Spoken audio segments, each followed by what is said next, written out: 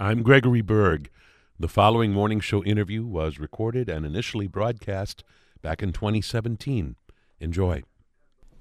My guest for this portion of WGTD's morning show is Dr. David Geyer, who is a highly regarded orthopedic surgeon and sports medicine specialist who not only helps young athletes to recover from their injuries, but also helps the rest of us understand the nature of such injuries, the ways in which such serious injuries perhaps can be avoided, or the risk at least can be lessened, and helps us understand the reality of what an athlete, especially an elite athlete, is facing in trying to come back from what are often devastating injuries, and injuries that once upon a time would have meant the end of their career. But now, with the wonders of modern medicine, it is possible for many athletes to return to the field, to the court, and in some cases even return to achieve every bit the excellence that they had achieved even before their injury. Dr. Geyer's new book is called That's Gotta Hurt: The Injuries That Changed Sports Forever, in which he examines a number of specific athletes and specific injuries which they suffered, which really helped sort of change the game in the sense of helping us understand the nature of certain injuries and what it means to come back from such devastating injuries.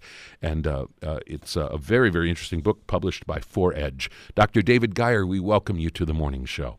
I really appreciate it. Thanks for having me. Glad to have you here. I'm curious if you came into the field of sports medicine as an athlete yourself, and if that's one reason why all of this is so interesting to you, or were you simply drawn to medicine and then for no particular reason drawn to the arena of sports medicine specifically? Well, I was an athlete. I wouldn't call myself a terrific athlete. I didn't play, obviously, in the pros or even at the college level. I did play travel soccer and a variety of other sports, and still like to be active now, lift weights every day and do a variety of other things. So in a lot of ways, I still consider myself an athlete. I just don't get paid to do it. You begin your really interesting book with an event that occurred back in 1970. And as we first begin reading it, we have no idea the particular person you are talking about or the particular incident. And the longer we read it, the more it starts to become clear which moment in sports you are talking about. And it's not an elite athlete in the sense of anybody that any of us have heard of, and yet it's somebody that just about all of us have seen. Explain to our listeners how your book begins and why you chose to begin it this way. Yeah, I think that's great. It's a name, you're right, nobody knows, a guy named Vinko Bogataj, and I may be mispronouncing that. He was a Slovenian ski, I think now it's basically, they call it ski flying back then, but it's what we think of with the downhill skiing, the ramps, the ski jumping, and he was the legendary crash on the Wide World of Sports, and the agony of defeat guy. His crash follows those words, and I chose him because Wide World of Sports sort of paralleled the explosion in sports in terms of the prominence in society with 24/7 cable sports coverage and talk radio and the internet. But it also was a moment that had a tremendous impact on the sport. You don't think much of that one ski jumper basically having a crash, and you think it's interesting and you hate it for him, but we never really heard what happened to him. He really did not suffer that significant of an injury. He had a concussion, but he was fine. But it had a devastating impact on the sport of ski jumping. Basically, that footage being shown week after week convinced parents that the sport was really unsafe, and basically it really went away largely in the United States. There were other factors, but that's what I wanted to show in this book, how one injury could have a tremendous impact, both positive and negative, on the sports and on the athletes. Right. In this case, perhaps dissuading certain people from pursuing a sport that looked very, very dangerous. If all you know about this sport is this infamous bit of film footage, and of course in other cases, your book explores ways in which a particularly devastating injury helped maybe change the way the rules were written for a sport, or the way in which equipment was designed to safeguard the well-being of the athletes. And in some cases, we are talking about sports injuries that perhaps helped to prompt or helped bring into focus new ways of treating such a devastating injury. That's part of the way in which we learn about one of the greatest female runners of all time, the great Joan Benoit, who won the first gold medal for women's marathon running at the Olympics. That was back in 1984. But not long before that, Joan Benoit had suffered a very, very serious knee injury. Explain what made her injury so serious and what made the treatment of it, in a sense, so groundbreaking. Yeah, I mean, and it's a fascinating story. She was training, as you say, for the first ever women's marathon in the Olympics, training for the Olympic trials. She was the world record holder at the time and was easily going to win that, and started developing this pain in her knee that was not getting better. She was seeing doctors all over the country, getting all these treatments, getting shots in her knee, and nothing was working. And so she saw a doctor that was affiliated with Nike who sponsored Benoit, and he said, hey, we've got one last thing to try. Let's scope your knee. Let's do an arthroscopic knee surgery, which was fairly novel at the time. It seems so commonplace now, but basically he was able to look in through small incisions with a camera, find the source of the pain, and take care of it. And she was able to compete 17 days later after that surgery and win the marathon trials, which even today would be unheard of, to be able to compete at that level 17 days after arthroscopic knee surgery. But that raised so much attention. It really put arthroscopic surgery on the map. And now it's one of the most common surgeries in all of medicine. You also go on from there to tell the story of a legendary basketball player by the name of Bernard King and his return after a devastating ACL injury. And essentially what you say in this chapter is that not long before that, this kind of injury would have really spelled the end of such an athlete's career, or at the very best, they might have limped back and hobbled around, playing maybe at a third of the level that they played before. And so Bernard King's comeback was quite extraordinary. Explain how such a comeback was possible. Yeah, I mean, you're absolutely right. And before Bernard King's time, we would put patients in casts and let their knee become stable, but it would get really stiff, and you just can't play sports at a high level with a stiff knee, and so it ended their careers. Bernard King was determined to not have that happen, so he underwent a surgery that has become very common, but then a grueling rehab over a couple of years, getting his motion back, getting his strength back, and he got back to play at an all-star level. He made the all-star game. He was the first elite athlete to be able to do that, and it really set the way now for basically all athletes expect to be able to get back to play at the same level. And it's not just pro athletes, even though we have good success rates at that level, but it's high school kids, college kids, even younger than that, and then adults that just like to play sports and exercise. Now 100 to 150,000 Americans get that surgery every year, and because of the changes, the advances we've made, we can expect that they're going to get back to do what they love to do. We're speaking with Dr. David Guyer about his book, That's Gotta Hurt, The Injuries That Changed Sports Forever. By the way, I wanted you to share with our listeners one really beautiful moment from this chapter about Bernard King. And it really underscores how grateful he was to the doctor that had helped make his comeback possible. Tell our listeners about Bernard King's ability to return and make the All-Star team, and the gesture which he made upon that occasion. Yeah, absolutely. It's really great. So Bernard King, everybody told him that there's no chance he's ever going to get back to play, but for good reason. Nobody really did before him. But he had a terrific surgeon, Dr. Norman Scott, who was the doctor of his team, the New York Knicks, and his physical therapist, Danya Schweitzer, who he would basically see 5 days a week at his house. She would drive from Manhattan into New Jersey to work with him every single day for well over a year, and the three of them, they worked so hard. And to be fair, he makes the comment, really they were the only three that thought it was possible that he could play again in the NBA. So when he made the All-Star team, he brought Dr. Scott, he brought Danya Schweitzer and her husband to the All-Star game, gave them signed basketballs, because he was so grateful that basically it was just the three of them that believed he could do it, and sure enough, he did. Yeah, I like the way he says something to the effect that there were three people. It was the culmination of a dream that only three people thought possible, and of course, one of those three was Dr. Norman Scott, who was there to cheer him on.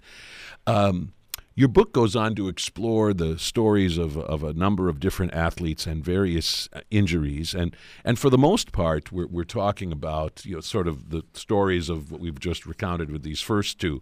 But in some cases, we're talking about injuries that sort of give us access to more overarching questions. And I wanted to take a little bit of time to talk about this. In Chapter 8, where you are really exploring the notion of medical evaluation and clearance of athletes to play, and in the chapter, I think, that comes right after that about Michael Jordan, where we're talking about the question of how an athlete can and should decide whether or not to return to play. I mean, at what point is it better for me to get out there and play again? Let's talk first about the whole matter of medical evaluation and clearance. I think your chapter here really underscores how tricky a matter this is, and really crucially important too. Tell us the story of this particular athlete and how it sort of raises this really intriguing issue. Yeah, so I start the chapter talking about Sam Bowie, who probably not a real household name unless you're a diehard NBA fan, but he was the player drafted right before Michael Jordan in the 1984 NBA draft, and it's widely regarded to be the worst draft pick of all time. One, because Jordan became the best player ever to play, but Sam Bowie also couldn't stay healthy. He had multiple injuries, and during college, he missed 2 years of college because of a stress fracture in his leg. And it explores the whole question of, is that something that the team and the doctors should have been able to predict? Could he have a problem that was not going to keep him from staying healthy? And Portland, the team that drafted Sam Bowie, has a history of drafting multiple players that just haven't been able to stay healthy. Bill Walton and Greg Oden and Brandon Roy. And so it explores the whole question of, how do we tell? If they've had an injury, how do we know they've fully recovered? Yes, we can get x-rays, and now we get MRIs, and there's lots of things we can do, but we can't see pain, and we can't necessarily predict the future. There's a lot of analytics going on right now, a lot of studying of statistics to get to where we can predict these injuries and how well that's going to predict how, if basically an athlete can play, can stay on the court, stay on the field. But at the end of the day, with millions and millions of dollars on the line, if you're wrong, I mean, it's devastating for a franchise, and it's really, like you say, very tricky to figure out, despite our best tests and surgeries. Yeah, and you really don't envy the doctor who is placed in that position. I mean, you certainly don't envy the athlete either, but you really don't envy the doctor who shoulders the responsibility of clearing an athlete to play. And yes, I like in your this chapter about Sam Bowie this sort of irony that there was actually Michael Jordan who suffered an injury quicker than Mr. Bowie did, and there were at least a few people who were saying, wow, it's a good thing we drafted Sam Bowie instead of Michael Jordan. And then, of course, Michael Jordan eventually goes on to this long and extraordinary career, and Sam Bowie just can't quite stay healthy. Really underscores for all that an athlete can do to remain healthy and be in the best shape that can possibly be. It's about more than that, and it's a capricious thing, and sometimes good luck and bad luck has at least some role to play in this. Yeah, it really does, unfortunately. And that gets to sort of the bigger picture, too, and I write about this later on in the book about how does this apply to all of us, that we just love to play sports and exercise. And I think it stresses points like getting your injuries checked out by a doctor early and not trying to push through it to make sure it's not something serious. It talks about taking enough time to rehab to make sure you're 100%. And then it introduces the concepts of at what point do we, after so many injuries or so many aches and pains, do we say, hey, maybe I shouldn't do this anymore? You know, these guys, I talk about Bill Walton in the Sam Bowie chapter, had 37 surgeries. At what point do we say, hey, we got to stop and stop putting the wear and tear on our bodies? But yeah, you're right. If the guys that can stay healthy, the adults listening to this, if they can stay healthy, that's great for being able to play with your kids and being able to run in your 60s and 70s. And we're getting better in the sports medicine world at helping people do that. But you're right. A lot of it is dependent on luck and your body makeup. Right. And of course, as we said, you explore this question of when should an athlete return to play in a chapter devoted to the great Michael Jordan, one of the great legends. The Bulls won 6 NBA championships. He was league MVP 5 times, NBA Finals MVP 6 times, a 14-time All-Star. And yet he found himself, although he certainly did not have an injury-ridden career, he couldn't have done what he did. On the other hand, Michael Jordan faced all kinds of injuries during that long career, and over again had to sort of figure out the best way for him to listen to his own body. And that was really a source of concern of his during, especially early in his career when he had the fracture in his foot that caused him to miss about half a season. He did listen to his body and said, "Look, I feel fine, I can play." But the doctors and the team held him out for many, many weeks after that. And it's interesting because that's sort of the opposite of what we hear now. These players at the pro level feel that doctors are trying to rush them back before they're healed because the team needs them to play, and the fans, they make money on the fans and ticket sales. And so there's these stories about how pro athletes don't trust their doctors. So it's an interesting sort of dilemma in terms of communication between the doctor and the athlete and the team, and trying to figure out what's best. Yes, for short term, getting somebody back to play, but doing it in a way that doesn't risk shortening an athlete's career and hurting their long-term health. And it's really a tricky problem, more than you would really think. And so I go into that in a lot of detail because we, at the end of the day, have to keep these guys healthy, not just so they can play longer and make money longer, but so they can play with their kids and be active later in life.